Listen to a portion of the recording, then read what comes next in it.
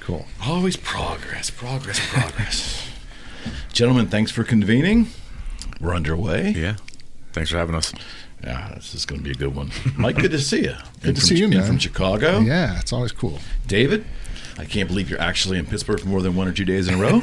I made a quick trip for this one. I appreciate that very much. And you, I always see you. I'm always here.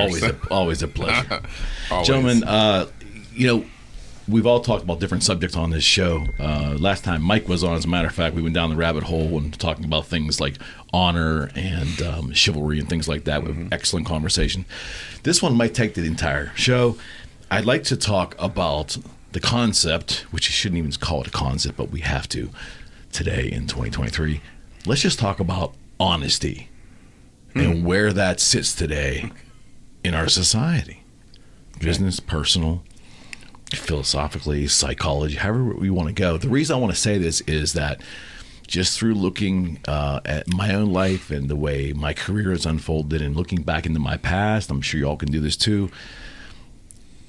Ethics is probably too broad of a term, but the way that we deal with other humans, to me, has changed a lot. Mm-hmm. And I now am at a point that no matter how optimistic I tend to be, I find myself expecting to be lied to all the time. And I don't like to maneuver that way, but I'm kind of there.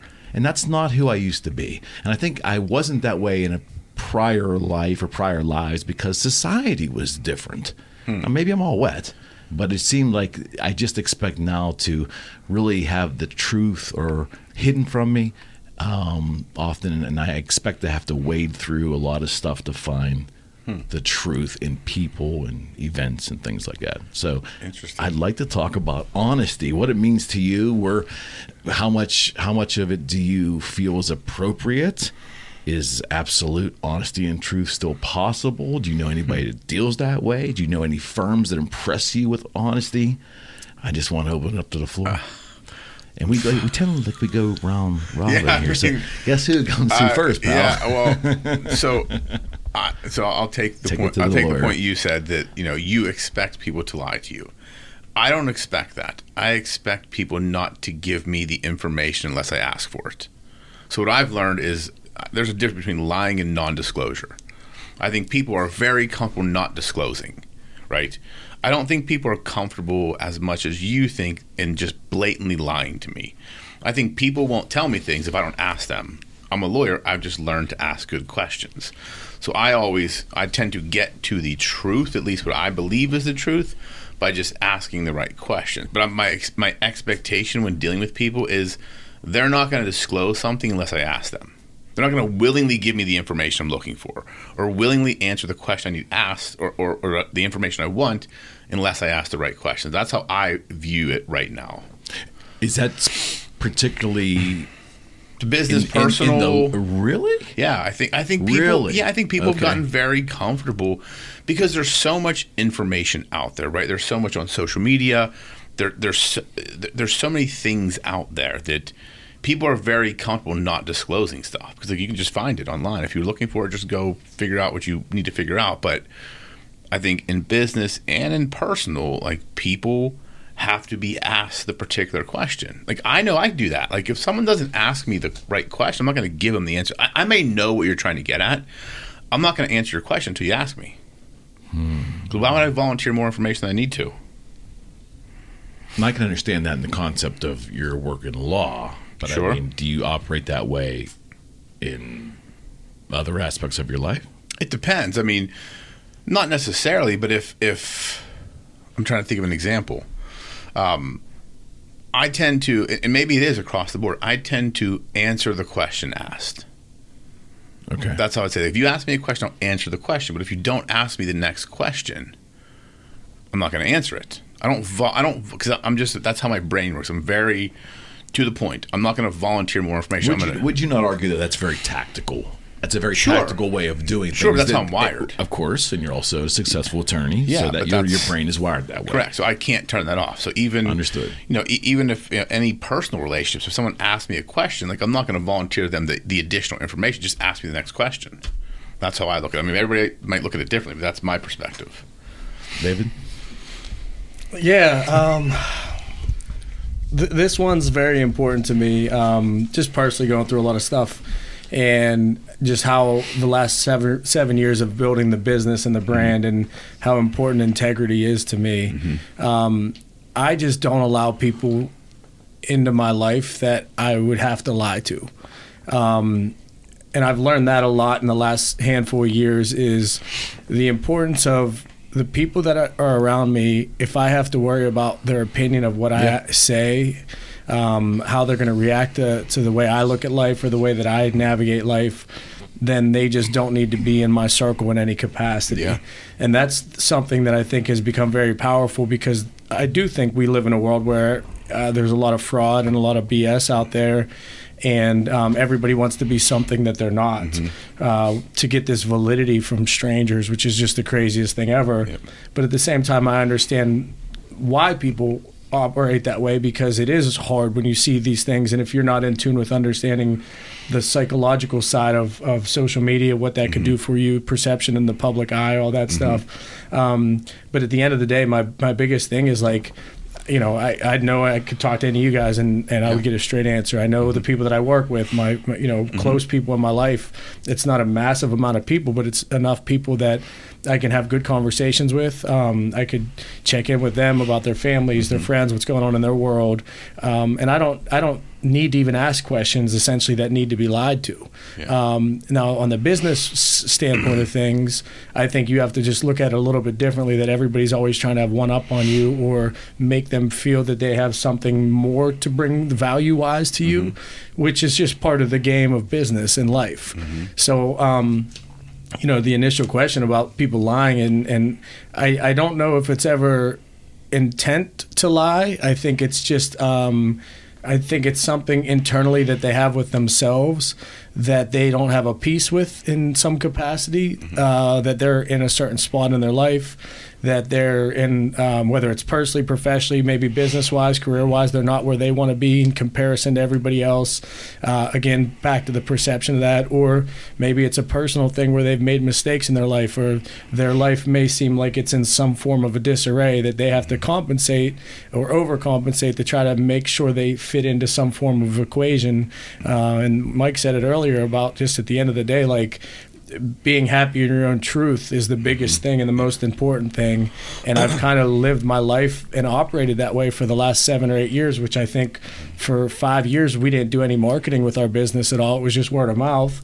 So I just believe in honesty, integrity, doing what's right, treating people with respect, and working hard. And I think if you do those things, you naturally gravitate towards a lot of people that operate life the same way, because I do think there are a lot of people like that.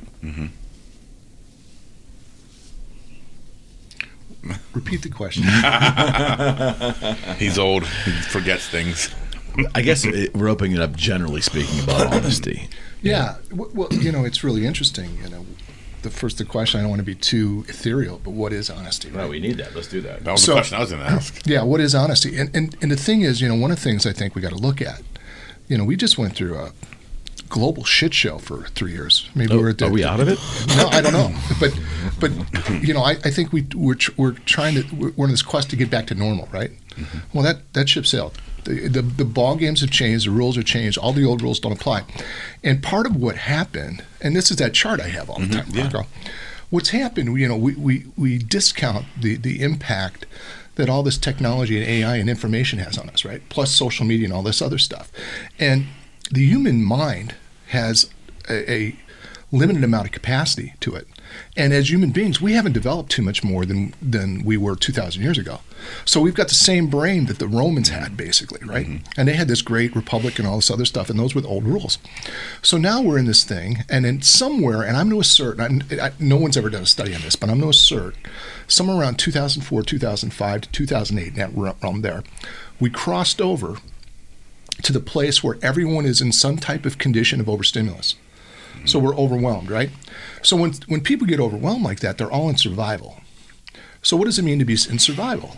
It means I'm going to do whatever I need to do to save my own ass and screw you, right? So when something happens and you represent a threat to me, screw you, I'm going to cover myself. I'm going to get what's mine. And I think that's what we're living in right now. And then you throw in the pandemic, where the whole narrative is one of fear and survival and, let's do caution and, we got to be careful. We're all going to die.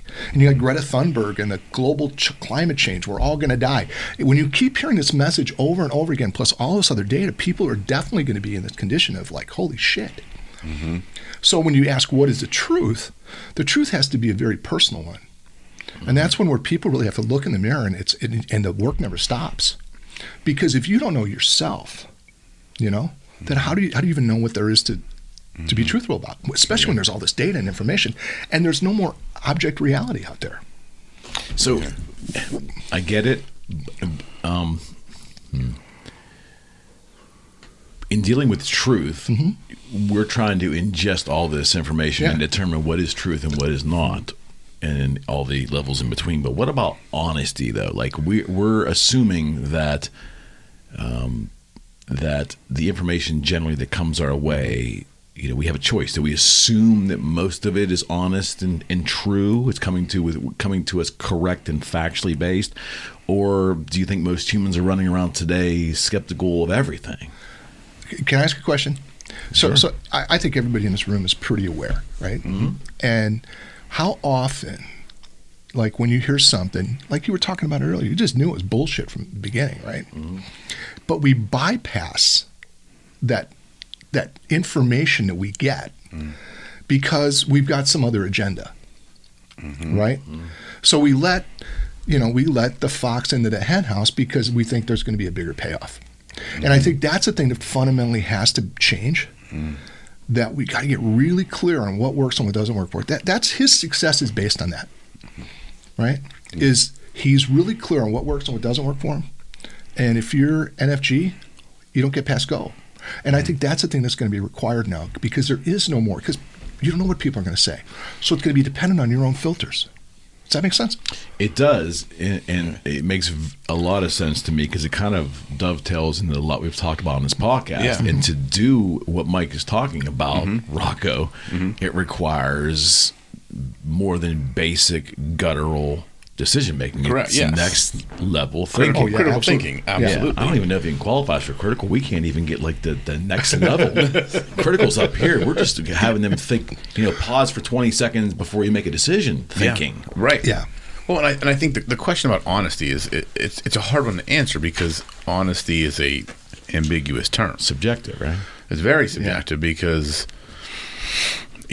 what is honest? I mean, if I say I love your suit and you say you hate his suit, those are two honest statements, right? But they're opposites, right? They're two opposite statements that are both honest from our perspective. So how do you know? How do you determine? It depends on whose honesty it is too, right? Well, that's also true. But when you ask, like, what are people expecting? I don't even think people know what honesty is anymore. Yeah, I think that's really what it is. I don't think that. I just think we live in a very subjective world. When did we lose that? Or where did we lose that? Because I can remember a time in my life when I was younger. When journalism became sensationalism. A younger man where I knew what honesty was. Yeah, I mean, I just think, again, I did not have sex with that girl. That's really that could have been it. I mean, right? But when you think about it, we live in this subjective reality now. Yeah. I mean, you can always find information or a person or a group of people to validate what you think, be it right or wrong. So if I can have a crazy fucking idea and find 5 people on the internet to validate it, then that's my honest truth. From my perspective. To you may be like, you're fucking out of your mind. But to me, I'm not.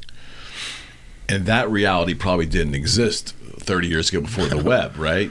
Because you couldn't act on a whim. It was harder 30 years ago to act on a whim. Sure. Right?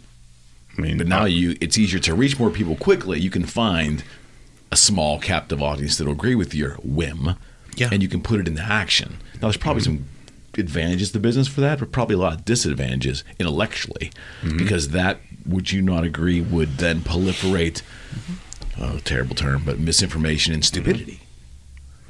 Right? Yeah. I mean, you couldn't reach a big audience before the web. Right. So if you had a stupid idea that was just factually and moronic in nature, most people would assume, you can't run real far with that. You can kind of run a long way with it now. Yeah.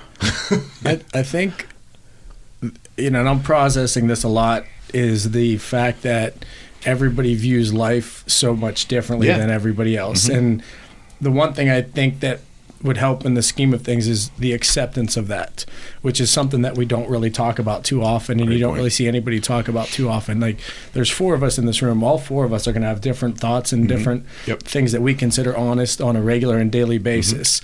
It's just a matter of my what am I tolerable enough to hear on your end and your end and your end to want to still associate with people, right? And I think that's the biggest thing that we realize is, even especially in business and in that space, like, it's so important to be transparent because when somebody interprets the way that you make a move in business or even in life in your personal situation, you have to be okay with calling somebody and saying, hey, this is actually what I meant, or a follow-up in some capacity. Like, hey, I don't want you to take offense to this, or just wanted to check in. Like, that could be interpreted a couple different ways. And the problem why I think there's so much more hostility out there now is it all goes back to the cell phone and the lack of verbal communication. We leave so much up for interpretation via text messaging, Instagram messaging, things of that nature, when the majority of problems that we have in the world could be solved with a simple, hey, Rocco, I just want to let you know, you sent this message to me earlier today. I feel this way about that. Can you help me understand that a little bit more? Yes. But the human nature for all of us is to go into attack mode and to defend ourselves. But there's so many mistakes that we make in life by not being willing to go back to the old school way of communication by picking up the phone and having that one-on-one conversation with someone, or seeing somebody in person so you can look them in the eyes. And I really believe that's where the demise and the changes happen so much, is how easy is it to pick up the phone and say, hey, sorry about that, misinterpret it. But I also, the way I text is different than the way you guys text. So, and I don't know what the real world is in your space, in your eyes. And I think that's the thing that I'm really starting to process and understand the most, is it's all it comes down to is interpretation and perception. And your perception can be so off and so clouded by not being open-minded to hearing what someone else has to say. But can you operate a business today trying to go back to old school communication? Can you actually do it? I mean, I do. Well, yeah, I think you can. But I got a small business. I mean, in the sphere that you run, I can't imagine that I don't know if you you'd could start replacing text messages with phone calls. No, I you know what I think what it comes down to is this is the biggest thing that I talk to my team with as we're going and working with clients, is like a couple things that we've actually just revisited. One was, one day a week, I just go down my Rolodex in my phone and I look at text messages and who have I not talked to in a long time or in some amount of time. Hey, just wanted to call, see how you're doing, just checking in on you. Everything good in your world? How's the family? How's your personal life? How's this? And I've tried to instill that into my team because I think that's such a lost art anymore. And I believe that, how easy is it to have a text message ignored as well? Well, it's a little more challenging to ignore a phone call because of the length of it coming in versus one beep and things of that nature. And sometimes, like, I think the human side of this world that we live in, we want more. And I think we want to have that true love and true discussion with people and that interaction, because human beings need that with one another. And so I do think in business, for sure, I think the people that are going back to those old school roots are the ones that are going to propel themselves a lot faster from a growth standpoint versus relying. Now, there are means that make sense to have text message, emails, things of that, whether it's a marketing campaign or you're just, hey, I just want to let you know I dropped this off type thing, or whatever that may be. There's always a place for a quick answer, a quick reply in some capacity. But the one thing we're losing focus on is that true human touch, but also being aware that it's okay to have different views.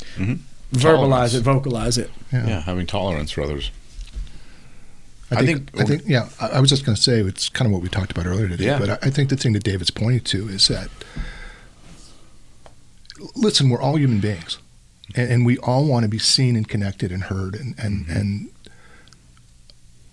be understanding that we are a human to someone else. And I think that's important, especially in business, And I think one of the problems that's happened is we've gotten so caught up with moving forward and achieving things.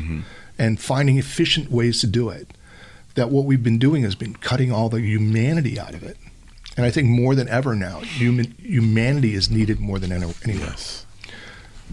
I hope that our younger generations will do what David's suggesting, because I do see young folks that won't pick up the phone, that are actually afraid to speak to other humans on the telephone. Eric, what they need to do, they need to be trained. They need to be shown what's possible from it. They do. That's our job. That's our job. That's our job. As adults, it's our job to bring these young people up and not say, fuck these guys because they're 20 years old or 18 years old.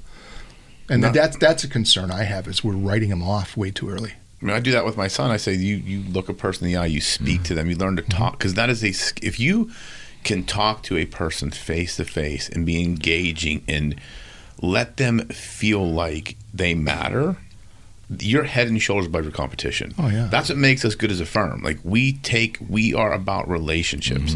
We have technology, we do all that stuff, but to me, it's about the personal connection I have with each and every one of my clients. That's why we've grown the way we have, because we actually fucking care. Yeah. And most people don't. It's about a transaction. To your point, like, we need to learn to be more tolerant with others. We all have differing viewpoints, and it's okay to have differing viewpoints. Like this whole right versus left and this battle between like the woke and the non-woke. It's okay. We need to get away from this bullshit. We can have differing opinions. That's why it's called fucking America. But you got to be tolerant of one another and not create these combustion engines of fucking anger, and just let people have different viewpoints, and then we'll be able to get to our honest truths, I believe. But we as people get so caught up in our own shit, and we lack tolerance for others. And to your point, you're exactly right. We need to be more tolerant of others and understand that we have differences.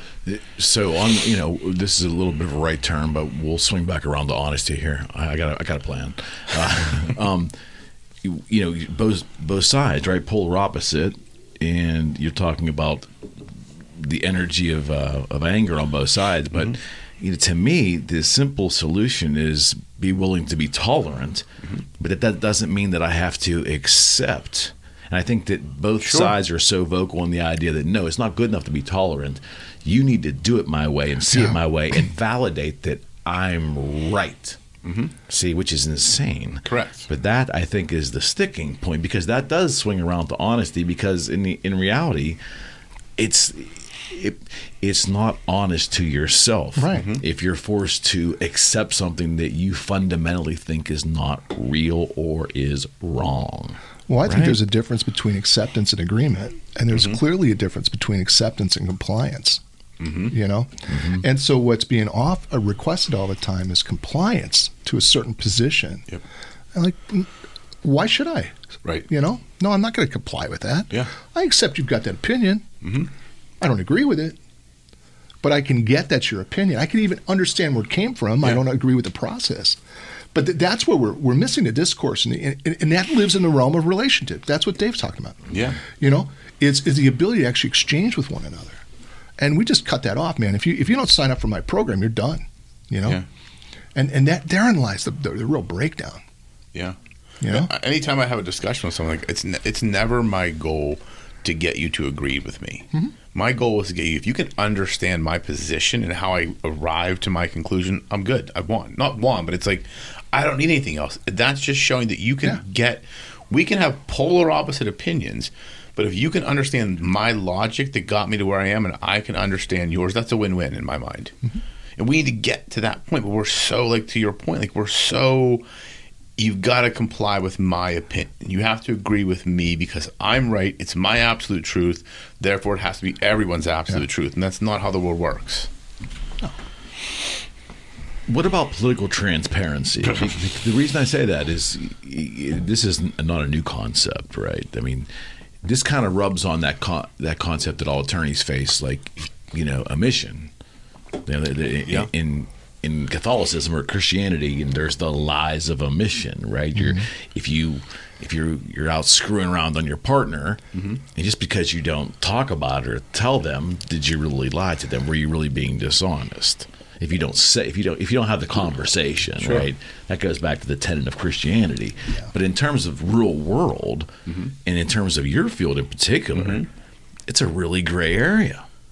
Yeah, I mean, well, what do you mean by gray area? Well, it's dishonest if No. it's not discussed or the question isn't asked? In my profession, no. If I'm in an adversarial position, right? If I'm in litigation, and you don't ask the right questions, that's your fucking problem, not mine. Like, my job is to defend my clients. My job is not to give you the information you need. It's your job as the other lawyer to figure out what you need and get and that's it. tactics, right? It's tactics, That's but tactics. it's also the profession, right? Like that's why, when you're examining a witness, if it's my witness on a direct examination, I'm just going to ask them, well, tell me about it. I want them to say everything they can to benefit my side of the case. If you're a hostile witness, I'm going to cross-examine you. I'm going to know the answer to the question. You're only going to answer yes or no. So I'm going to say, isn't it true you did this? Yes or no? And I'm going to get to the point. Like, that's the whole adversarial nature of the law. But it's, if you don't ask the right question, like I dealt with this in a deposition a couple of weeks ago. Other side did not ask any of the right questions that they needed. You're fucking lost. Sorry, move on. Right. Like, that's how it is. It's not anything, it's not about disclosure or non-disclosure. It's about it's not my job to do your job. And that's in the professional sense. David, take an example in your business. Let's say garment delivery times. Something as simple as that. Like, you want to believe you trust this vendor, but let's say you take on a new vendor, a new clothing in the process. It's another vendor for you.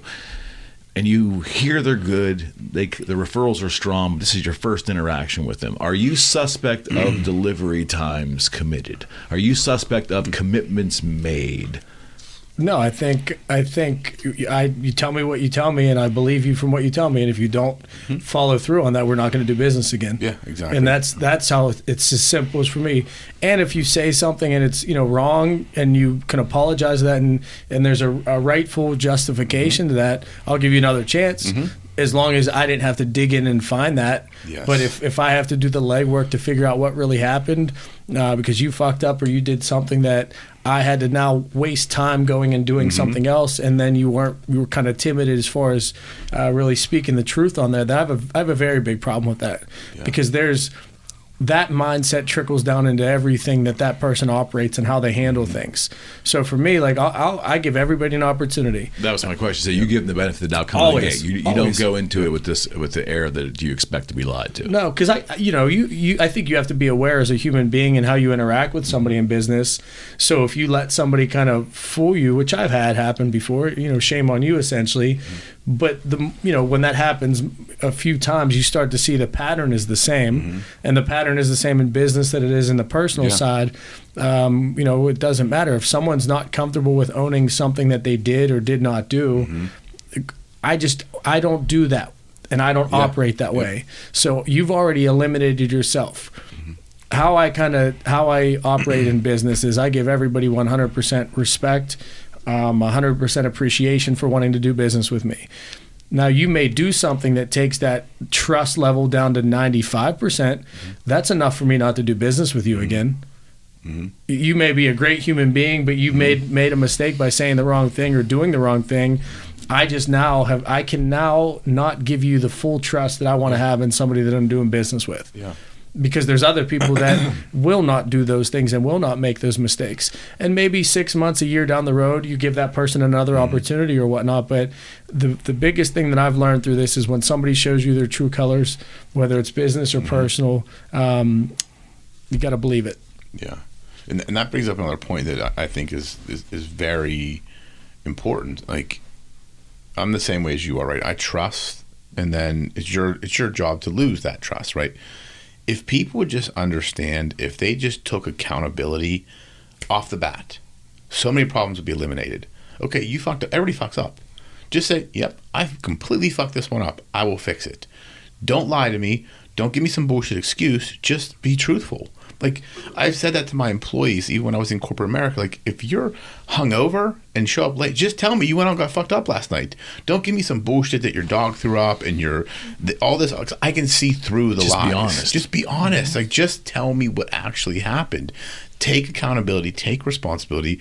And the problem tends to go away, but too many people feel like they can't.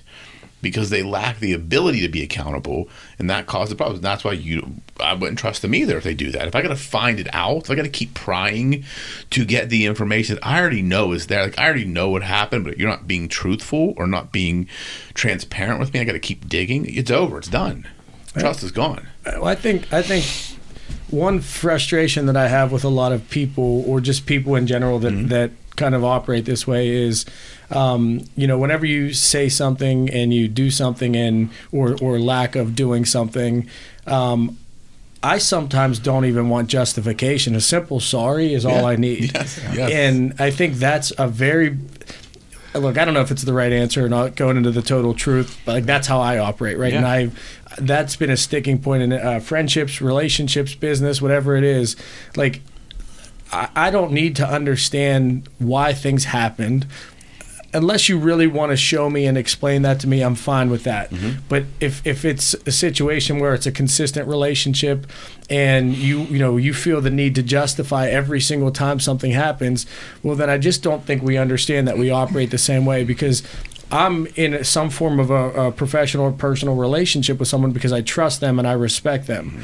So at the same time, all you have to do is apologize and let's just move on, because that's already done. I don't hold grudges. I don't let things sit around, because that's going to take my focus away from the future. That's going to take my focus away from the next business, the next venture, the next idea, the next day of sales or networking or trying to do something, or the next day of just trying to be happy in a relationship. Just, I'm sorry, and move on. Yeah. So I don't know if I'll be able to articulate this right, but it wasn't Jim Rohn, but it was a senior self-development guru I heard years ago, and basically they were saying something of this. It went kind of like this: be wary of those who apologize with justification, because the justification ultimately is just another extension of the lie that got there in the first place. Yeah. Wow. And I'm like, wow, because I mean, as it goes right to your mantra. If all you're really interested in is a genuine apology, I don't need to hear all the things that happen, because most of that is tied to the original lie. Yeah. Right. Like, I believe that to be relatively generally true. Absolutely. Yep. I truly don't care when you make a mistake. Yeah. Like, we're human beings, and the minute a human being thinks that someone isn't going to make a mistake or even slip up in saying something, or maybe they do something that's not traditionally how they operate, that's cool. If I can't accept that people make mistakes, then who am I, right? Because every single person on planet Earth has lied, done something inappropriate, has panicked in a situation and made the wrong judgment. So a lot of it comes down to judgment in a situation, which that's kind of an awareness thing, and that, sometimes there's a lot of people that just don't have self-awareness. At the end of the day, it's as simple as can be. A sorry goes a long way. Yep. I think that's such a missing piece in life. I agree. Yeah, I love what David's pointing to, because it's really talking about is integrity. Integrity is human beings. And I'm not talking about the morality part of integrity. I'm talking about the workability part of it. When you think about integrity, you think about the integrity of an airplane. And think about all the planes that take off and they land and they don't crash. It's a miracle, right? And they got all these moving parts, and they keep that together, right? And there's a whole process. And human beings that do that become very, very reliable. And most human beings don't put the effort into being that reliable. And so, I love what you're talking about. If someone's delivering at 95%, that's a no-go for your business, So there's this clean sense of what's expected, right? And we're creating a process, and we're actually talking about what's necessary to get the job done. It's not about if you're a good guy or a bad guy. And this justification thing it's the justifying of not doing the work to deliver on the promise I made to you. Can I tell a story about your company with Krista? Yeah, please. So I've become a customer of David's because shit's awesome. And it's cool. And the customer service is next level stuff, right? And so he's got Krista working for him, and she's off the hook. She's one of the coolest ladies in the world. Anyway, I ordered some shirts. And so it's like, she said, we'll get them in 4 to 6 weeks. It's like 6 weeks. And I'm not the guy who writes it down, but I'm like, I wanted them for the speaking event that I'm doing, right? And so I call her. I said, Krista, when do you think I'm going to get my shirts? And she's like, oh, shit. I didn't order them. I'm like, uh-oh, we got a mission critical moment now, right? I said, really? I said, how long does it take to get them? Well, when do you need them by? I said, I need them the last week of January because I'm doing this gig and I want to look tight and your shit's tight. And you know? And she says, yeah, I'm on it. Anyway, she owned the problem, and there was no longer any conversation about the problem. Oh, there's a problem. We tripped up. Yep. We owned it. I wasn't upset. At least I know I know the what's so condition now, right? Mm-hmm. And I said, so what's it going to take? She said, I can get it to you in 3 weeks. Done. Yeah. Go. You know? And there was like zero drama. Yep. How many places would have told you, oh, we got all this? Yep. It was like a 2-minute phone call. Well, it would further the lie. Yeah, it was a 2-minute phone call. For the mistake. And, and I'll tell you what, I have more respect for her now. I loved her always, but I have more respect for her now, the way she handled it, than before. And I think that's really the secret. None of us are perfect. Right. We all screw up. Yep. You know, that's what integrity is. It's putting workability in. And we're not perfect. We don't have to be perfect. And when we're all in survival, we're afraid if we're going to make any mistake whatsoever, we're going to get screwed. And I'm sure you would deal with anybody who owned their shit moving along. Yep. To me, an apology, I keep going on this, but an apology is like the greatest form of flattery as a human being. Yeah, just say you're sorry. That's it. You put your ego down, you put the other bullshit aside, and then you just realize a sorry really relates human beings, that we're all the same. Yep. And I think that's just, man, there's something beautiful in that standpoint of life. Well, what I like more than the I'm sorry, because of the I'm sorry is at the full acknowledgement that I dropped the ball. Right? That's important. That's the first part. But the most important part is what I'm going to do now to make it right. Yep. That's a real power there. That's the part that's cool. Yeah. And that's what Krista did. And there was like no wailing, no worry about, oh my God, what's he going to think about me? It was like on it. Yeah. Yep. That's the real power. Yeah. That's the real integrity. It's like, of course she's going to own it.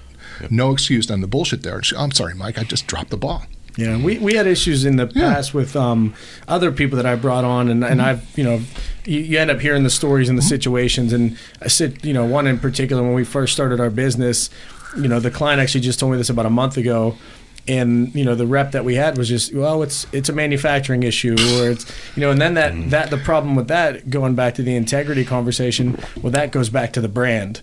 Yeah. And then that's because that person made a mistake and didn't do what they were supposed to do. Yeah. Me, the one that started this from nothing and tried to build this thing from nothing, is the one that suffers because you couldn't own up a problem that you made. Right. Yes. Right. Yeah. So I appreciate you sharing that, Mike. No, as well. it was freaking awesome, and she's fantastic, man. Yeah. Sells me suits all the time. I know. She's her career is built around you, I think, right? No, I suck her mad in. We talked earlier about societal honesty, and would you not agree? Teaching honesty is the main responsibility of parents, right? Sure. When children are young, but obviously there's societal examples as someone grows up, honesty, and that's taken a hit. I mean, the young folks today, I would imagine, of any age, have more examples in society. Proven examples of people of influence, whether it's a political figure, whether it's a sports figure. There's so much of it because of the media. There's so many examples of dishonesty and the dismissiveness of the dishonesty that it's different today, I think, in terms of maybe 20, 30, 40 years ago, growing up and having a healthy fear for being a dishonest person. Like if I lied when I was a child, obviously, there was consequences generally.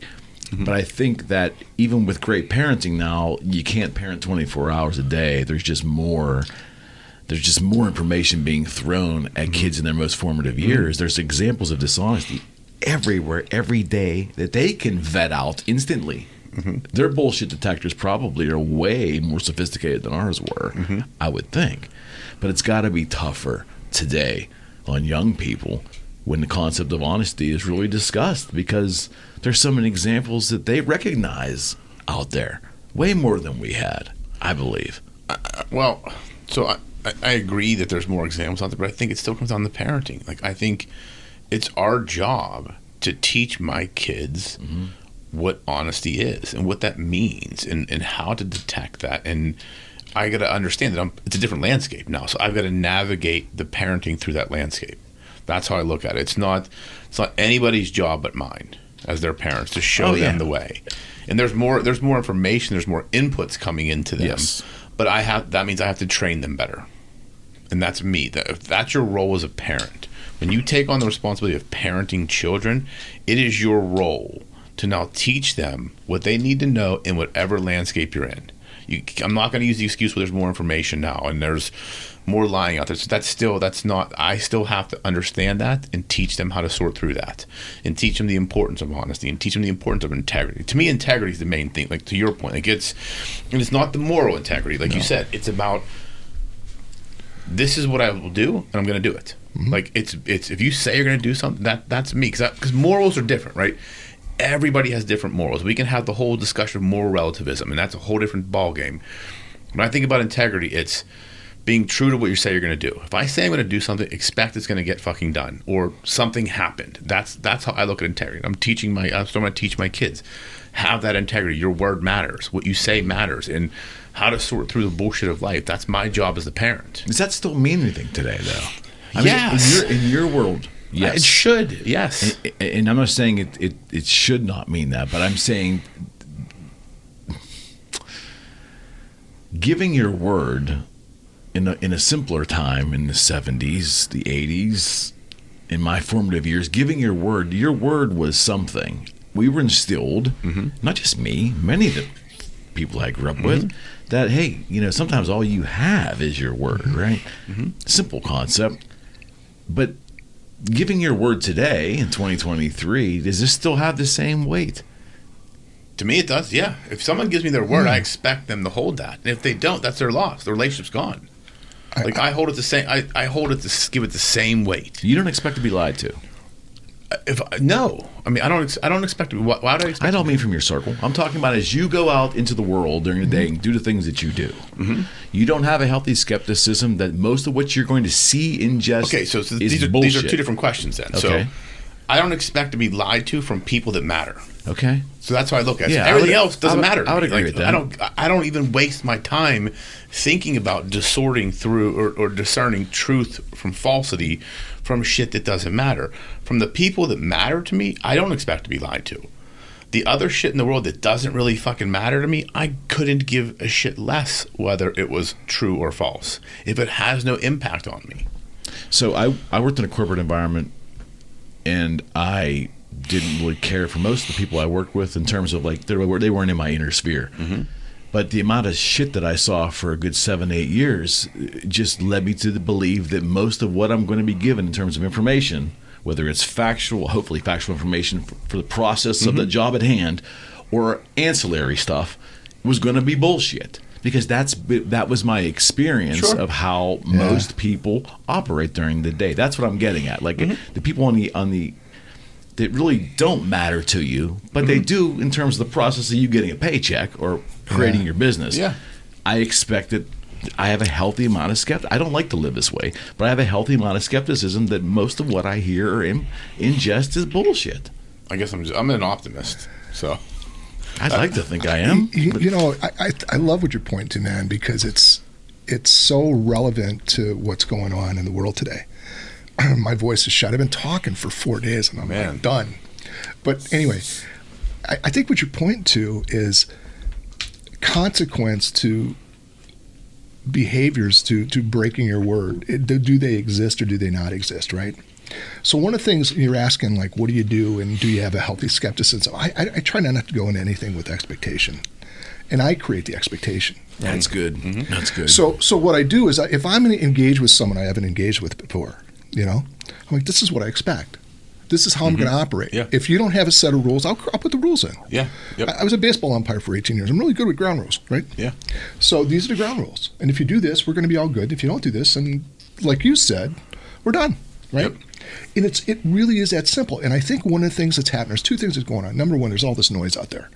And so we as individuals, we got to get better at filtering out the relevant and the non-relevant. That's what Rocco was pointing to, right? The second thing is we've got to demystify the relationship we have to institutions and how we've made them kind of these gods out there. Because they're not. They're human beings too. And one of the things that's happened is we're starting to show up over and over and over again.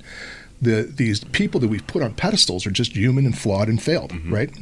And so these kids are like they get very resigned. That was kind of my point. It was part of my point of the children is they're seeing examples in society which are failing them. Yeah. And the kids are recognizing that they're lying. And then they get resigned and they have no other way. And that's why parenting and adult modeling and speaking about this and bringing this up and having these kind of conversations is so important.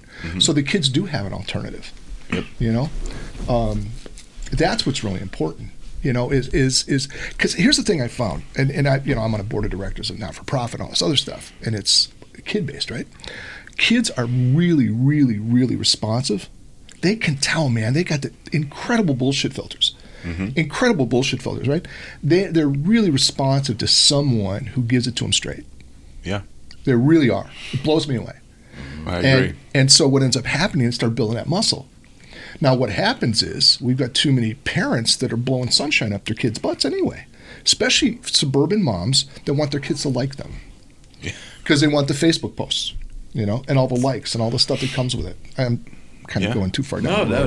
That's great. We've blended the whole parenting / friendship thing, and that's a huge component to it. Like you got to drop the hammer sometimes, you know. Yeah. And you know, my son's now 33. You know, I mean, I love this kid, and I'm as close to him as ever. And there was a time where there was a conversation, but it was really it had to really happen. You know, and I love the kid, and we've got as good a relationship as someone in these two generations I've ever seen. And I got a great relationship with his wife. Would you not argue, though, that the essence of a great relationship has to start with honesty? Of course. It has to start with trust. Trust, yes. You can't trust if you don't believe that person's honest. No, agreed. I mean, they're kind of intertwined. Right? I mean, I don't know. Maybe you can blind faith. Well, I don't know. Typically, when I get into a relationship with someone, I start trusting them, and they give me that's how my mother always raised me. She said, "I always trust you until you give me a reason not to," and that's kind of how I've always lived my life. It's like I'll trust you. I'll give you the benefit that I'm a good human being. I believe in my heart all human beings are good by nature. Right. I will trust you until you show me a reason not to. Okay. So I start everything with trust. Professional and personal. Like if a client comes to me, like I trust them off the bat, and if they lose my trust, they've lost their lawyer, like plain and simple. And I operate that way personally as well. I got a really weird take on trust. Okay. I think trust begins with trusting yourself. Oh, of course. Yeah. You know, 100%. Like if I don't trust myself, there's no way I can trust you. Yes. So define trust yourself. Like if I'm going to enter into agreement with you, right, and you shit the bed. And you blow the whole deal, I'm still going to be okay. Okay? Because I put the structures in place, you know, to where I'm not going to put you in the position where I'm going to be overly exposed because I really don't know you yet. Yeah. So you do expect potentially to be lied to. Well, that's a potential eventuality. Of course it is. Okay. What are you gonna? Am I on opium 24/7? You know? But I don't necessarily think that's expecting to be lied to. That's protecting you from exposure. Human fallibility. Exactly. Yes. Humans are fallible. Yeah. That's not the word I'm looking for. But that's it's not the. Like, I don't expect people to lie to me. I expect people to make mistakes. I expect people to fuck up. I expect people not to do things the way I do. Therefore, in that relationship I'm entering into, I'm going to make sure I trust myself enough going into that I know they can't fuck me over. Yeah. Because I know my abilities and my skill set and what they're doing, which they may fuck up. That's okay. I'll handle it. So I'll give you an example, right? I bought these shirts from David specifically for these speaking gigs I had this week, right? And I ordered them 10 weeks before the speaking gig, knowing that it's probably going to take 4 to 6 weeks to get them, maybe more, and I'll have to do something, and I'm not always going to be around, just all that stuff, right? It got fucked up, right? So the human fallibility kicked in, but they also recovered, and the stuff showed up exactly the day before I needed to go on the trip, you know? So was there an error? Sure. Did someone lie to me, or was someone dishonest? No. Was there, all of that? But I was responsible from the beginning, and I put that in the process because I was looking out like what was my future being that I'm creating, right? I'm speaking. I had a particular way I wanted to present, and part of that was having my look tight because this stuff is awesome. And, I wanted these shirts. And, it all worked out. Did it work out the way I planned it? No, of course not. But that's what I'm talking about, is being responsible and trusting myself here so that I'm not jammed up. Mm-hmm. Right? Does that make sense? Yeah. Oh, yeah. You're just covering your circumstances, knowing that even if you are failed by the other person, you have a plan B. Yeah. Well, I think too, like, how you mentioned, Mike, with like the trusting, or Eric, I guess you kind of said with Mike, so you don't trust in some capacity, but if you're conducting business with somebody and you go into it with that optimism or that trust that you have, hey, I'm going to do business with this person because the conversation that we've had was enough for me to say I'm willing to take a risk or give this person a shot at doing business with. Well, on the flip side, the way that they conduct business, we don't know that until you have that experience with them. So that's where it goes back to everybody's perception is their own reality. They may just conduct business differently than I do. That doesn't mean they lied to me, and that doesn't mean I shouldn't have trusted them. That just tells me that I know moving forward, I now have proper expectations if I'm going to choose to do business with that person. And if the way that they've done business is just too far from the way that I do business, the simple answer is, hey, I wish you well, best of luck with everything. We no longer have anything in common. We no longer are going to do business together. So I don't think it's not a trust thing. I think you have to look at the term a little bit differently. And it's an acceptance of how somebody operates more than a trust thing in that capacity. I think the trust is pretty black and white. If you fuck me over, you're done. Yeah. Like it's that simple. Yeah. So I have, as a realtor, it's kind of interesting because I'm dealing with a multitude of independent contractors all day. Yeah. Because every realtor is their own independent entity, conducting their business the way they see fit. And my experience has been that I have, maybe as a self-preservation mode, knowing that I will ultimately find a way to get what I need. And I know that. There's no agent out there that's going to destroy a deal. I have the confidence to get through anything. But knowing that, I have to go in with a healthy amount of skepticism because of what I have experienced. And I think that skepticism is part of it's like I might not be getting all the truth. I mean, some of it might be tactical, maybe an appropriate small amount of tactical omission in there, maybe. But ultimately, I'm dealing with hundreds and hundreds of independent contractors running their businesses, like you said. That's whatever their acceptability is for quote unquote good business, and I have to have that mindset to survive. Yeah. See, I get what you're saying completely. I just look at it differently. Okay. Right? Because I look at it, being skeptical takes a lot of energy. Like it's a lot of negative. So I look at it like I've got to a point where I know who I am. I trust my abilities. So I can remove skepticism. Because I know that I'm confident enough, and whatever happens, I'll sort it out. So to me, being a skeptic is kind of like not negative. It's just you're always looking for the angle. So you're trying to find the angle that may not be there, but I'm wasting mental energy trying to see something that may not ever appear. My position is, why waste my energy on that? Just know I have the skills that whatever comes, I'll sort it out. So I go into those transactions with a sense of optimism, and 99 out of 100 go well. The one that doesn't, I can adjust very quickly, and I'll say, okay, I see the problem, and fix it. Like that's just how I operate. Like because I used to be a skeptic, and I realized that being a skeptic just takes so much energy because your brain doesn't stop looking for the angle, and it's like maybe there isn't an angle. Maybe they're just not smart, or maybe they're not experienced enough. Maybe they're just like fallible as a human. They're not trying to do anything deceitful or with malice intent. It's just they're not good. And if I spend all my time as a skeptic looking for, and it's happened to me, if you look for something, you're also going to miss something. Yeah. And that's why I removed that. I just really honed my skills and realized that whatever comes, I'll handle. You know, what you're saying, too, when I hear this, too, it sounds to me that you're in a business with a lot of built-in inefficiencies. And so that, to me, sounds like a huge opportunity. Yeah. Like a huge opportunity. if you can reframe how it's going. Like you could go in there and lay waste to that marketplace, you know. But the thing is you're beat up because some people have underserved you. Yeah, I don't think about it being. Yeah, I don't think on a daily basis about it being taxing. But it's taxing. Yeah, no, it is. Well, to Mike's point, and Rocco's as well. Like that's just an opportunity for you to just come in and clean house. Exactly. Absolutely. That's what I'm saying. Absolutely. I want to be in there. I'm going to go get my real estate license tomorrow, and I'm going to walk into a marketplace. I'm going to 100%. slay it. Yeah. I mean, look at lawyers. I looked at This is what you're doing. Like most people are skeptical of fucking lawyers Yeah. for reasons. I've just never given people the reason to be skeptical of that. I just said, okay, here's all the reasons why people are skeptical of lawyers.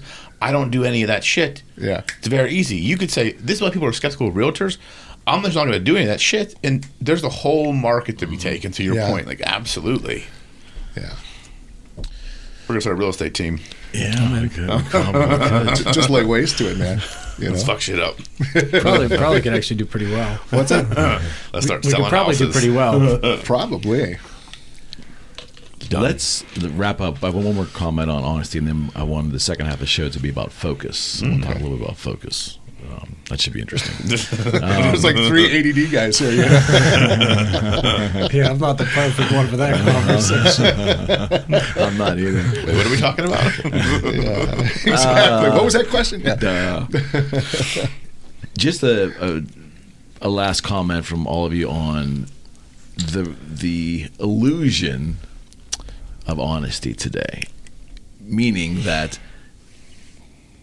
it seems like over the past couple decades, the pillars of society that like Mike was talking about, whether it's the law, whether it's the entire legal systems from the Supreme Court on down, whether it's our elected officials, whether it's the news services that we trusted all these years to give us the information, time and time and time again, because of some human frailty, but also because of some devious behavior that has been vetted out, we no longer collectively really trust the pillars of society like we once did. Is there a way to redeem that, in your opinion, or do you think we will continue going down that road of skepticism in regards to the truth in what we see around us? Is this real, right? With virtual reality coming in, AI, are we going to enter a new phase over the next couple decades of where honesty and truth really don't weigh in or matter as much anymore? I'll dive in real quick because I'm still processing. I mean, at this point in time, if you believe any source of media, and that's one source of media, and that's all you abide to, you've already lost at life. So I think that's first and foremost. And I could go down that rabbit hole over and over again, which I won't.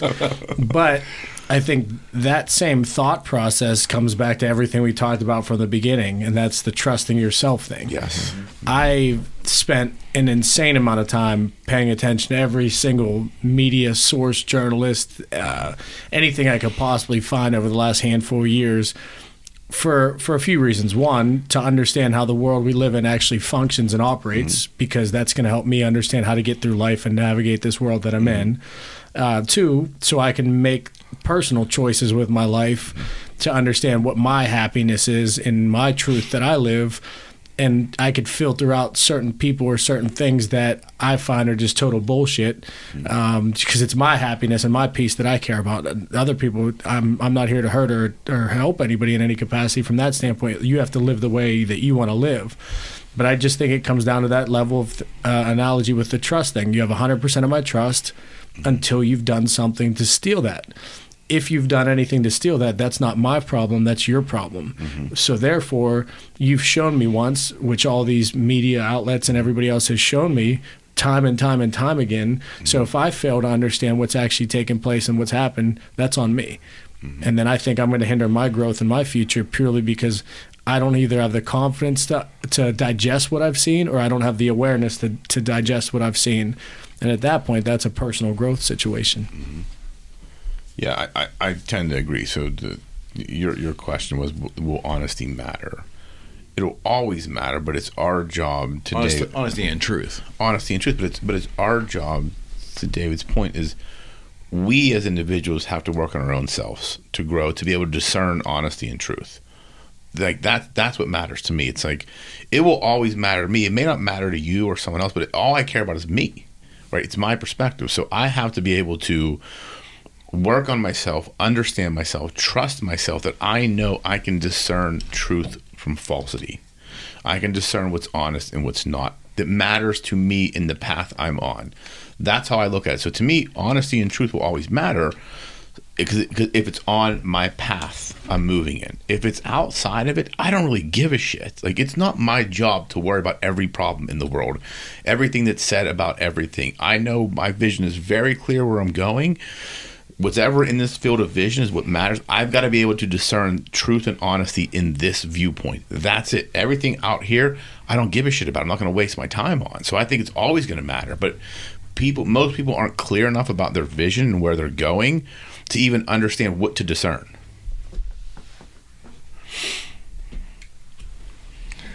I am ridiculously optimistic. Mm-hmm. I think what's going on currently. You're a Bears fan, aren't you? No, not at all. No, it was a Cubs fan. No, White Sox fan and Tennessee Titan fan. So. Oh, right on. So anyway, there's always this battle between chaos and order, right? And we're in a time of far more chaos than order. You don't say. I know. And here's the thing about chaos. Chaos gets a bad reputation. Chaos is where opportunity is created. Chaos is where innovation is created. Mm-hmm. Chaos is where breakthrough is created. And I think what we're entering into a time, a resurgence of entrepreneurialism. And what entrepreneurialism is going back and doing business in the realm of relationship and non-transactional, mm-hmm. right? And I think that's really the opportunity. And you look in this room, and there's 4 entrepreneurs here. Mm-hmm. And I'm going to, I don't know your business that much, and I don't know your business that much, but hearing what you say, all of us operate in the realm of relationship. Mm-hmm. And we're all successful in the industries we're in, mm-hmm. And so I see this year is better than last year. Mm-hmm. And the year after this is better than mm-hmm. this year I'm coming into, mm-hmm. And people are going, when are you going to retire? And we retire, I'm stepping on it, man. Right. That's a long way away. Yeah. And so there's I really do see this, and there's all this insanity going on, mm-hmm. and there's all the what-ifism. Mm-hmm. But I really think we're in a time of an unprecedented opportunity at this moment. But it's going to take something that none of us have ever done before. It's going to take a level of courage, a level of vulnerability, a level of risk that you mentioned, a level of engagement that you practice that is unprecedented. Like this idea of, being a guy who runs a business and you sit behind a computer bank, if you're not in technology, that's not it. And what's the one industry that's taking a dive right now? It's technology. Mm-hmm. Yep. So I think it's really that we're entering into that John Nesbitt book, Future Shock, that was written in '98, right? Yeah. He talked about high tech, high touch. We're finally getting into the high touch of the high tech. Yeah. So that's what I see. So I think, and with that, we'll bring the honesty and the truth back. Because it has to be, because as human beings, that's inside the realm of relationship. The funny part about it is, I would like to think that it might be the entrepreneur in general who brings the movement of truth back, because I would think there's a hell of a lot more truth and honesty in entrepreneurship than there is in corporate America. If you look in the history of the country, like the resurgence of America was always led by entrepreneurs. The 80s were resounding because of entrepreneurs. All the new businesses that popped up. Sprung out of the 80s. No doubt. Gents, I want to ask each of you something that I'm curious about always, and that is how we kind of find and retain focus in a world that's so drenched with inputs and just distractions. It's like, and I love hearing entrepreneurs, especially successful ones, and how they maintain their focus, whether it's through regimen or discipline and all that. I kind of know Rocco's pretty well, but it's always worth hearing again. Because I will tell you, honestly, I've struggled with focus a lot in my life. I don't know if it's OCD, I don't know what it is, but I just basically seem like I'm being pulled in 20 different directions all the time. I find a way to keep order through writing, that keeps me like somewhat orderly. But outside of that writing and that order that I force myself to go to, it's not too hard for me to be distracted. And it might be my age, I don't know.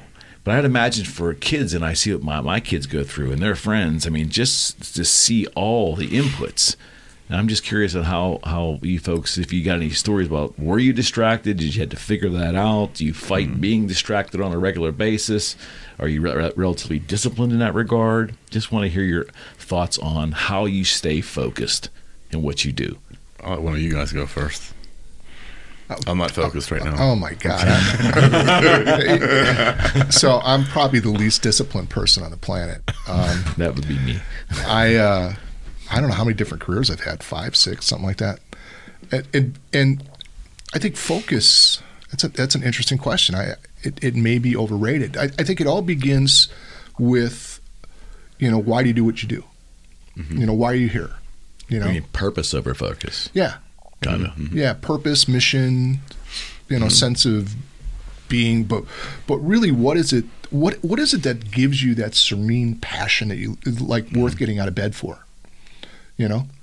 And really getting tapped into that. It could be love, it could be success, it could be accomplishment.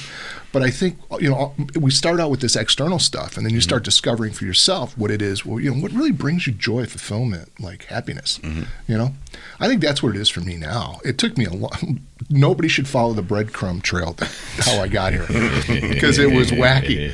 But I think that's part of it too. The journey is really what it's about. The experience, getting some on you, the engaging with life. I love that phrase, and I got that from you, and I've been using that since your last visit here. Yeah. But it's so freaking true. Yeah, man. Get some on you, get down there, get dirty in the process, and find joy in that. Yeah. Somehow. Absolutely. Yeah. I mean, that's what we're here for. Yep. I don't know. I wasn't born with an instruction manual. I didn't. I'm still looking for mine. Exactly. So, so that's really what. And each one of us is, have our own unique sets of talents and skills and desires and values and all this other stuff. And it's really the uncovering process. And I think that's really the real joy of life, is just the process of uncovering and discovering what really, fires you up and turns you on. And this is going to sound a little snide, but I mean this sincerely. Do you think it might be easier for maybe you and I, because of our age, as opposed to these younger gents on the other side, to not buy into the amount of social media / web inputs, because we vividly remember what it was like without it? We didn't have to deal with it. We didn't have to deal with it. But there were other things that we had. I had drugs, That was my choice. Yeah, exactly. But there was drugs and music and rock and roll and women and all this other stuff that was just equally distracting. Stuff's still around. That's part. It doesn't seem that adds to be the mix, though, right? It doesn't seem to be as the social media thing seems to that's dominated me, man. And before that it was sports, and there's always been these distracting things. Well, it sounds like reality, things that were actual physical, tangible reality events, as opposed to mixing the two. But the thing is, when you engage in it, exactly, so there was no virtual experience. Right. So, but engaging in life, you start discovering stuff. When you play football, you start discovering stuff. When you engage with women, you start discovering stuff. When you do when you do a bunch of drugs, you start discovering stuff, right? And some of it's not always that pleasant. Yeah, some of it might not be reality. It's kind of esoteric, that was virtual. That was my virtual reality. Was the 70s. That was our virtual reality. Yeah. So that's what it is. But it's all through this whole process and the whole learning from it. Like really, what did I learn? And so much of what I learned was from experiencing failure, like fucking shit up. I mean, that's what I love. Let's go fuck some shit up. Yeah, right? Exactly. I love that phrase you say. Let's do it. Yeah, let's just go fuck something up. Yeah, because what it does, it gets you engaged, and when you engage and you fuck it up, now you got to unfuck it, and you got to you're going to learn something now. Do you plan on paper? I do now. Here's what I do. So I'll write a plan, and that's it. Do I ever go back and revisit it? Oh no, never. I do have posted like goals, objectives, that type of thing. But do I ever go back and follow a plan? No, because what the plan does, it actually kind of creates in my mind the direction I'm going to go. And it kind of evolves. And it evolves from that. Yeah. And then I engage, and then, everyone's got a plan till you get punched in the face, right? Yep. And so, you the first time you run into an obstacle, the plan's no longer valid, right? Yep. So, but the objective is, the vision is, Yep. and then there's another time, well, I'm going to replan, and I'll put it together. But I don't believe me, I don't create any documents that are like, this is my thing we do. And I work with, Rocco and I talk all the time about what's your vision, where do you want to go? We almost never. And first of all, he's an expert tactician. Yes. That's an accurate description of him. And the other thing that one of the things that really impresses about me, he's this really cool combination of being highly, highly intuitive, and then he runs on data all the time. Yeah, your love of data surprises me. Based upon through our friendship, that's the one thing. Yeah. If you ask me, what's the one thing that surprises me about Rocco is because you're so personable. Yeah. You can be lulled into thinking that he's not wired that way, and then the reality is you most definitely are. Yeah, I've always used it as I would call it background strength. People underestimate that I'm looking at the numbers, I'm looking at the data, and I'm taking in information that most people aren't assuming I'm taking in. Correct. And my decision making runs off that. That's how I look at it. Yeah. Can I put something in about how I observe how you use it? Yeah. I would say you're primarily intuitive. Yeah. Okay. I agree. And what you do, and you move at a speed and a velocity that most people would throw up at, right? Sure. So Me. yeah. So how I see you use the data is just to verify that you're on course. Yeah, that's a good point. You Yeah, know? absolutely. Yeah. Or if you're off course, you're off course this way. Or if Yeah, that's a really good point. It's like when I used to sail and you use the GPS. Yeah. You're out in the middle of open water, you don't know where the fuck you are. Yeah. Right. You're hoping this thing works. No, you're right. But that is really it. Yeah. That's how I see you use it. So Yeah. he really has learned how to use data really well. Yeah. And what's most important is he knows what data points are essential for him to achieve where he wants to go. Because some people have way too much data and they're measuring all this different stuff, and none of it's relevant. Well, they get data and they don't take any action because they're paralyzed by the what ifs of the data. Or they're measuring stuff that's irrelevant. Yeah. Yeah. But his stuff, every number means something to him, and that's how it feeds his intuition. It's really cool to see. Thank you. Yeah, and to the focus point, like I think that helps me focus. Right, I had to get very to your point. Like I had to get very clear on what I was doing. Yeah. And what my vision was, because before I was doing all kinds of shit and involved in everything. Then once I got really clear as to help me understand when this possibly is, because I've this was like right before I came on your podcast, right when Mike and I first met. I was involved in. I had just left corporate America. I was involved in different businesses. I was speaking. I was doing all kinds of shit. I was distracted. Then once I cleared all that out and said, I'm going to fucking do this, like it got very clear. Right. And then it just all my decision making revolves around that and. Focus, like I'm a very I always say I'm a very undisciplined, disciplined person. Like I have discipline, but I'm also very flexible. Like I have certain things I do every day that, I get up at a certain time. I do certain things in the morning. I do certain things in the evening. I structure my day a certain way. Right. But I'm also not one of those types of people that's so rigid that if something happens, it throws me off. Like I can adjust very well. On your feet. Yeah, and I like to be able to do that. So focus is very important to me, but I'm a lawyer and I'm running a firm. So I can't get into long periods of deep focus because there's things coming at me at all times. So I have to be able to. I'm wired that way, where I can adjust quickly and come back quickly. I won't try and do two things at once, but I can switch quickly between things, and that's how I try and stay focused. I give myself time during the day. Like I'll even give myself time just to think. During the week, like I'll like mark time and say this is my time to think, or I'll just sit there for a half hour and stare out the window because I'm just letting my brain think. And that's how I regain my focus. And I have structures in place, but I had to find what worked for me. Like I know times of day that I'm more focused on doing creative work or tactical work, or days of the week. Like Fridays are typically my days where I'm kind of doing admin stuff because I'm spent, and I'll go in on Sunday and I treat Sundays like a Monday because I'm fired up to get ahead of the week. So I kind of have a different way of doing it, but it's disciplined in an undisciplined way, if that makes sense. Yeah. Yeah, it certainly is. Yeah. You know, Rocco, when I hear you talk about it, what it really is, you know, it's two things. First and foremost, it's knowing yourself. Yeah. Mm-hmm. Knowing what your strengths are, when you're tired, when you, Yeah. you know, it's actually just being honest with yourself. Yeah. The second thing I hear, though, it's really this idea of planning, I think, is sometimes over-pushed. Because what it really is, it's a clear sense of why's here, a clear sense of understanding, a clear sense of how he delivers value. And then you engage in the game, and he's fully engaged. Yeah. And it's going to require this and that. It's like a great running back. Oh, that hole's closed, and he bounces it out here, right? Or Peyton Manning calls a play in the huddle, and he gets up the line of scrimmage and calls a completely different play because he sees something out there. You know, I mean, that's what I see with it. And that's really being in the game you're in, as opposed to in the game in your head. Yeah. You know, because you never know what's going to happen. You have no control over anything different. out there. Every day's different. Yeah. I mean, you probably experience the same thing with every day because your business is every day is different, I'm sure. Yeah, no, I mean, the path that I'm on is kind of, I mean, literally every day, every afternoon, every morning is, it's a lot of travel, a lot of different meetings, a lot of different decisions on building the business. But, you know, from my perspective, focus and like want are very important words. And especially as I understand other people and strangers now, and like understanding that everybody kind of has their own want and desire out of life.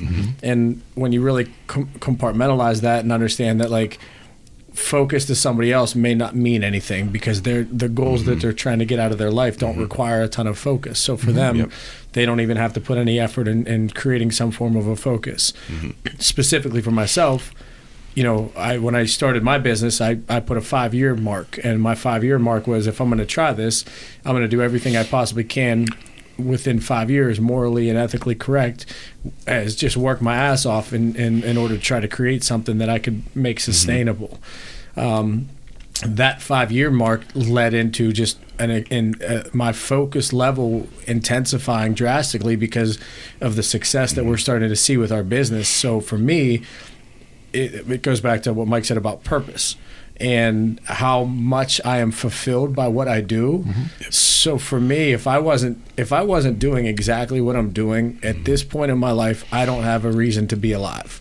Like I genuinely feel that I am doing exactly what I'm supposed to be.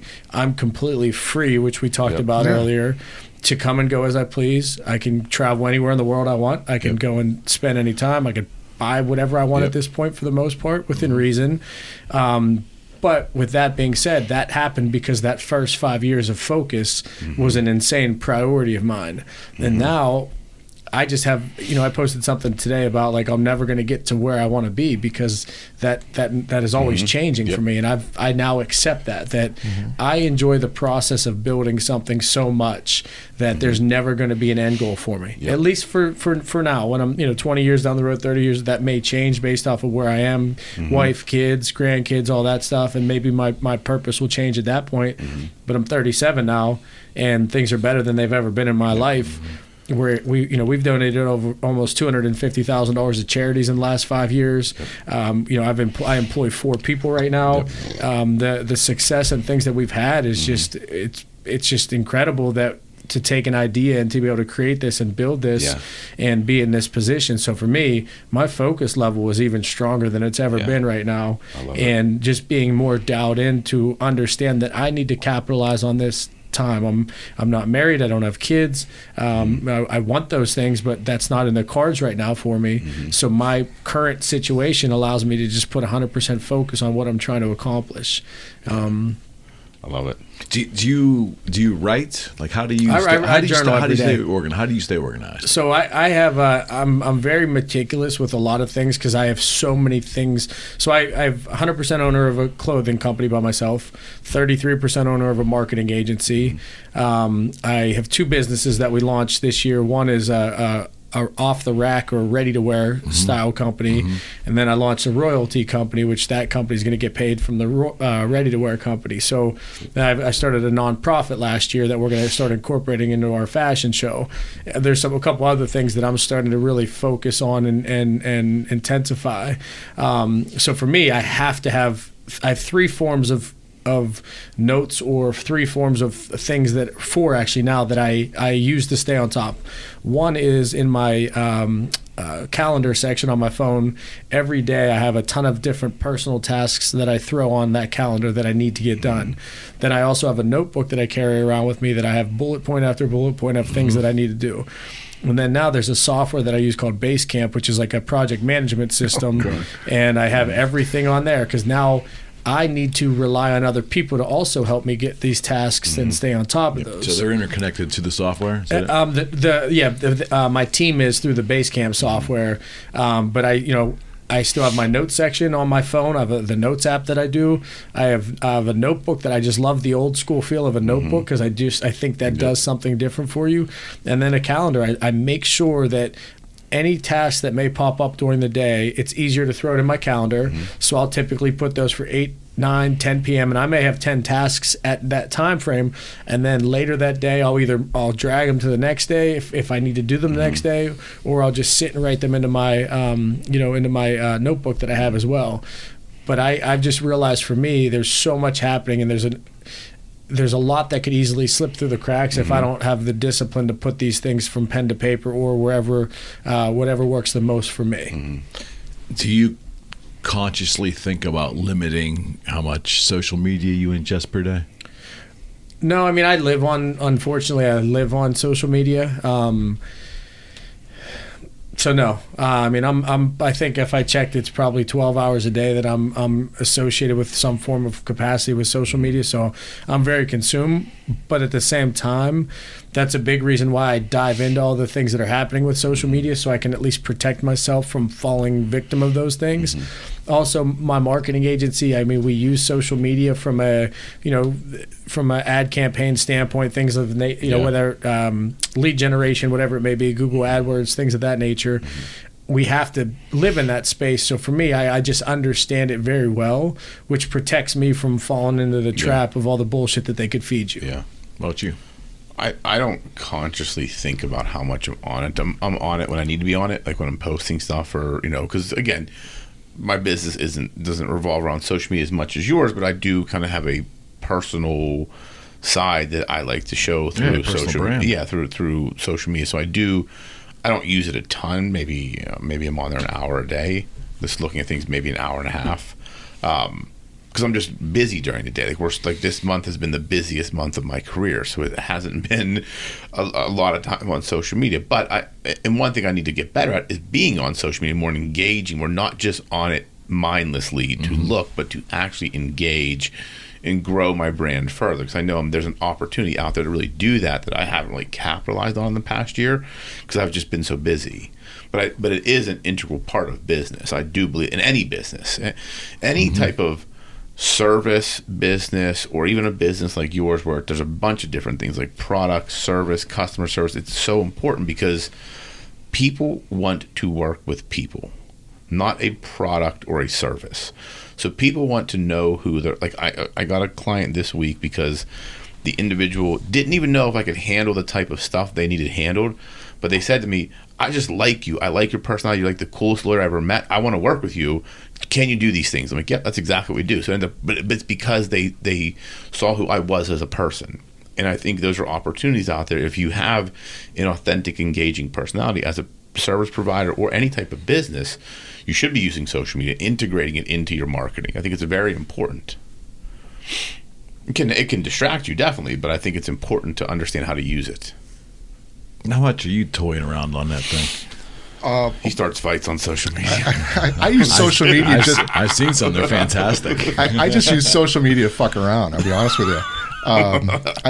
Again, I'm of an age that didn't even know what social media is, and I honestly I don't understand. I have no understanding that I spend maybe 30 minutes a day on it, usually first thing in the morning, just to fuck with my friend Carl.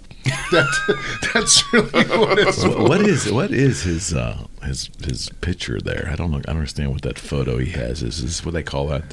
His avatar. His avatar. Yeah. What is that? I think he's got the one that's from the George Orwell. Yeah, with their glasses or something. Yeah, that's a guy that's 1984. He just seems like this ultra lovable liberal.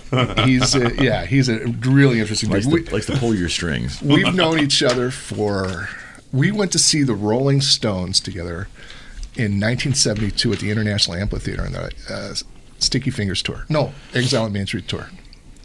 That's how long we've been buddies. We're trying not to date ourselves on this. I was sorry. minus 5 years old.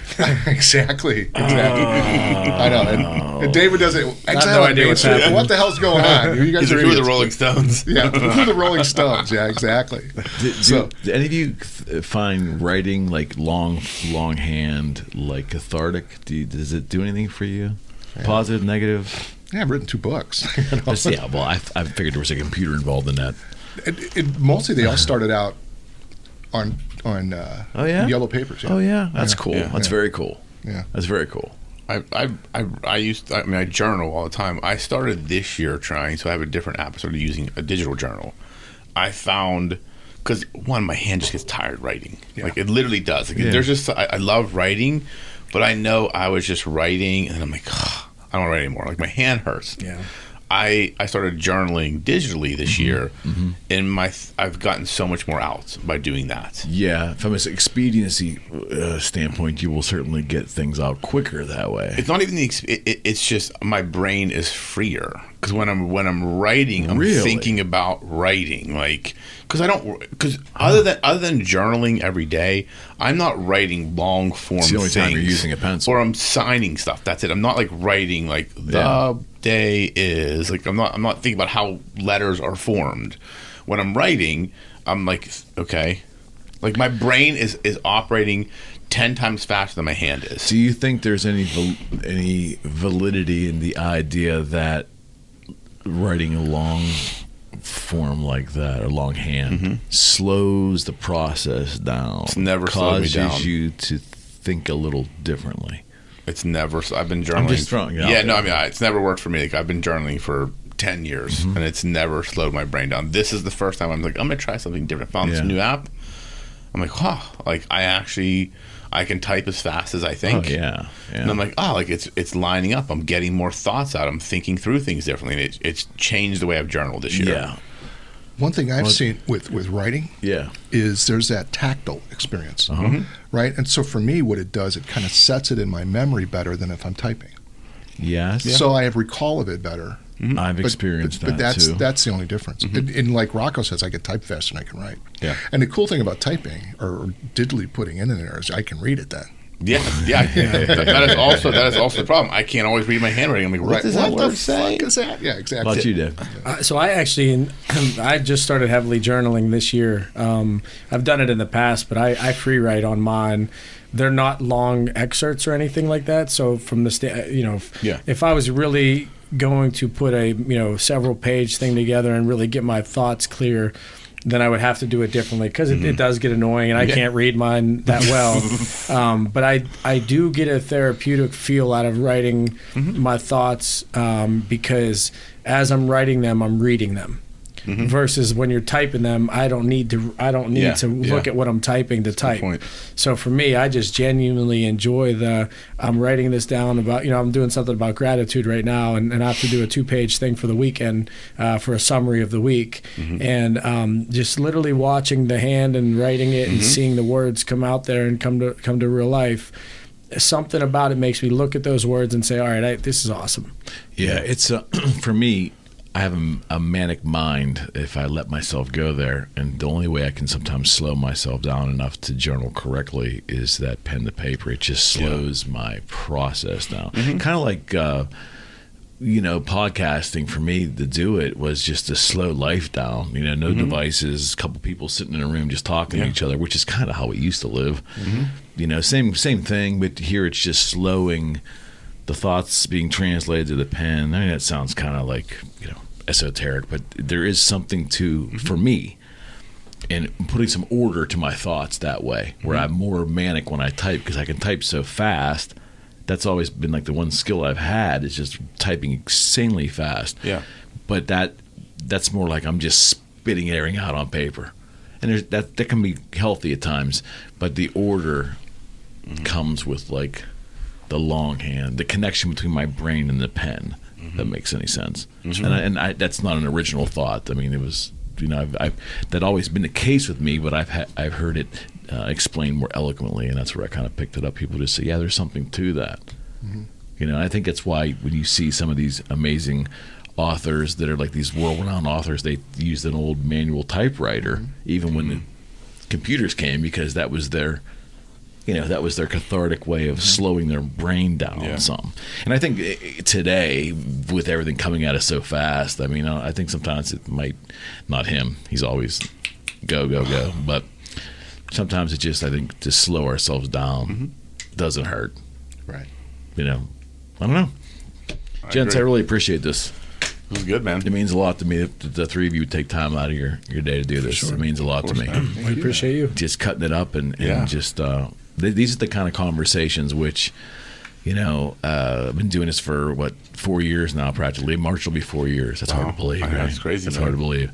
But just a matter. We're not just doing this enough in society in general. We're just not looking each other in the eye and having conversations that are not about the matter at hand all the time. Yeah. Absolutely. And I appreciate all three of you very much for doing this. Pleasure, man. Thank you. As always. We're going to do it again. Yeah. Thanks, man. Friends, we're out.